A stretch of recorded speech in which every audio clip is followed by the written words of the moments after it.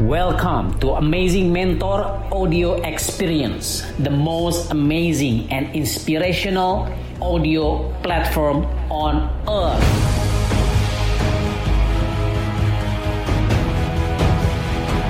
Happy listening. Kenapa kita pakai jersey kaos seperti ini? Karena Ipung dulu pernah bisnis kaos. Yes. Betul? Betul. Ceritaan, Bung. Gimana sih? Bahkan lu pernah bisnis helm juga kalau nggak salah kan? Iya. Ya.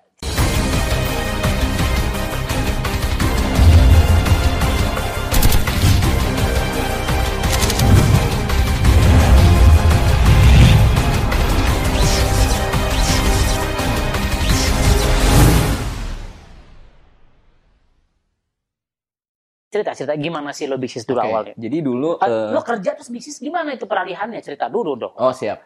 Dulu gue kuliah S1 di IPB, Pak. Di Institut IPB? Pertanian Bogor ya. Dulu ngambil arsitektur lanskap. Kok nggak jadi petani? Justru gini, Pak. Waktu gue mau masuk IPB, gue tuh nanya ke bokap gitu. Pak, di IPB tuh yang paling nyambung sama desain apa gitu. Karena memang gue dari dulu, dari SMP lah tepatnya, gue seneng ngedesain logo, ngedesain t-shirt gitu. Jadi di IPB, gue nyari sebenarnya yang paling sederhana nih. Yang nyambung dengan desain apa? Dibilangnya arsitektur lanskap gitu. Jadi akhirnya gue memilih landscape itu lebih ke tata ruang di apa ya, outdoor space gitu lah ya.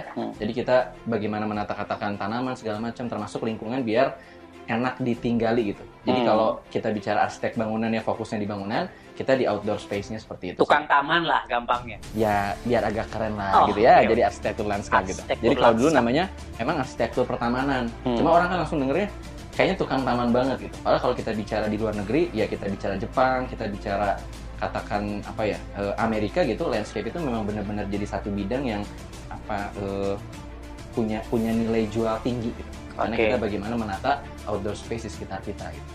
Nah, singkat cerita beres dari Institut Pertanian Bogor dari IPB, Kita pakai jadi promo IPB gini ya? IPB ya. Kan nyeritain gue dulu ya. Jadi apa namanya, gue tuh lanjut ke Bakor Surtanal, Pak. Itu bagian kayak misalkan kita kalau bikin peta segala macam gitu. Bakor Surtanal, Badan Koordinasi Survei dan Pemetaan Nasional. Itu daerah Cibinong. Dan dulu gue merasa kerja tuh deket Manchester ya? Dekat Manchester, belah pinggir dikit ya. Oke. Dan gue dulu ngerasa gaya banget tuh, Pak. Kerja tuh. Wah, pakai baju kerja, naik angkot sih gitu. Cuma ngerasa gaya aja gue. Dan gue di sana sekitar kayak seragam 6 bulan ya. Jadi kayak freelance seragam gitu. MU. Belum, Pak. Dulu seragam MU ya. Oke, jadi ya seragam kerja, Pak, maksud gue ya. Seragam apa, baju kerja gitu. Dan dulu apa namanya, gue 6 bulan itu di Tsunami Center. Tsunami Center karena kita harus apa ya, harus akui bahwa ketika terjadi tsunami waktu di Indonesia itu di Aceh yang merenggut luar biasa itu ratusan ribu nyawa, itu memang karena apa ya, kita bicara bukan promosi apa namanya, informasi terkait bagaimana sih kalau ada bencana itu memang kurang kalau di Indonesia. Ya waktu gue kan dulu pernah tinggal di Jepang waktu kecil, itu yang namanya earthquake drill atau fire drill itu luar biasa gitu. Jadi orang tuh, anak-anak lah maksud gue, itu udah tahu, Pak, kalau begitu ada kebakaran alarm bunyi, udah apa namanya, keluarin tuh sapu tangan, tutup gitu. Misalkan ada gempa, kalau orang kita kan kecenderungannya malah lari keluar gitu. Hal itu potensi untuk kita kena apa ya, runtuhan bangunan, ketimpa sesuatu itu besar. Jadi kalau orang Jepang ya udah biasa tuh, langsung masuk ke kolong gitu. Karena untuk menjaga kepalanya dari benturan benda-benda itu gitu. Nah jadi di dan orang Jepang sekolah pakai helm nggak? Kenapa, Pak? Sekolah pakai helm. Nah itu bisnis gue satunya ntar ada cuci helm ya. Nanti kita ceritain. Mungkin dari itu juga ya, Pak ya. Jadi di Tsunami Center tuh gue bikin kayak promotion kit. Jadi bagaimana ketika justru misalnya ada tsunami, ketika air laut itu apa namanya, pasang atau misalkan malah ke arah laut gitu. Kan orang-orang banyak yang justru malah mendekati laut tuh, Pak. Oh, ikannya jadi pada surut gitu maksud gue ya. Pas surut gitu. Kayak MU aja surut akan trofi. Iya. Berarti ada saatnya nanti pasang lagi ya. Oh iya benar. Tapi jangan pada pasang taruhan ya. Judi ya. Oke, jadi Mas gua tuh tawa dong lu, kok diam aja. Tawa lu. Potong gaji lu. Potong gaji ya. Nah, jadi di Tsunami Center tuh gue bikin promotion kit, Pak. Bagaimana kalau ada bencana tsunami apa yang perlu dilakukan, lari ke tempat yang aman segala macam gitu.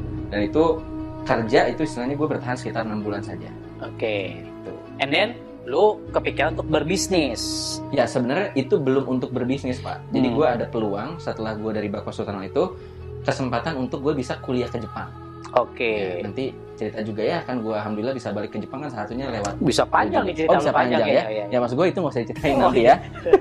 Lebih detailnya nanti lebih seru lagi. Jadi gue mencoba peruntungan untuk kuliah ke Jepang, sama, Pak, ngambil geospasial juga gitu. Tapi singkat cerita 2008 itu belum berjodoh, dan akhirnya gue meneruskan ke sekolah bisnis IPB. Jadi kalau dulu namanya Magister Bisnis IPB gitu. Nah di sanalah sebenarnya kalau lu tanya sama gue, tadi mungkin juga sempat nanya sama istri, sama Okti gitu ya, disitulah kalau gue pribadi tuh punya perasaan, oke, gue nggak mau kerja, tapi gue pengen membuat lapangan pekerjaan, bagaimana caranya gue bisa mempekerjakan banyak orang untuk kita bisa menjalankan satu bisnis.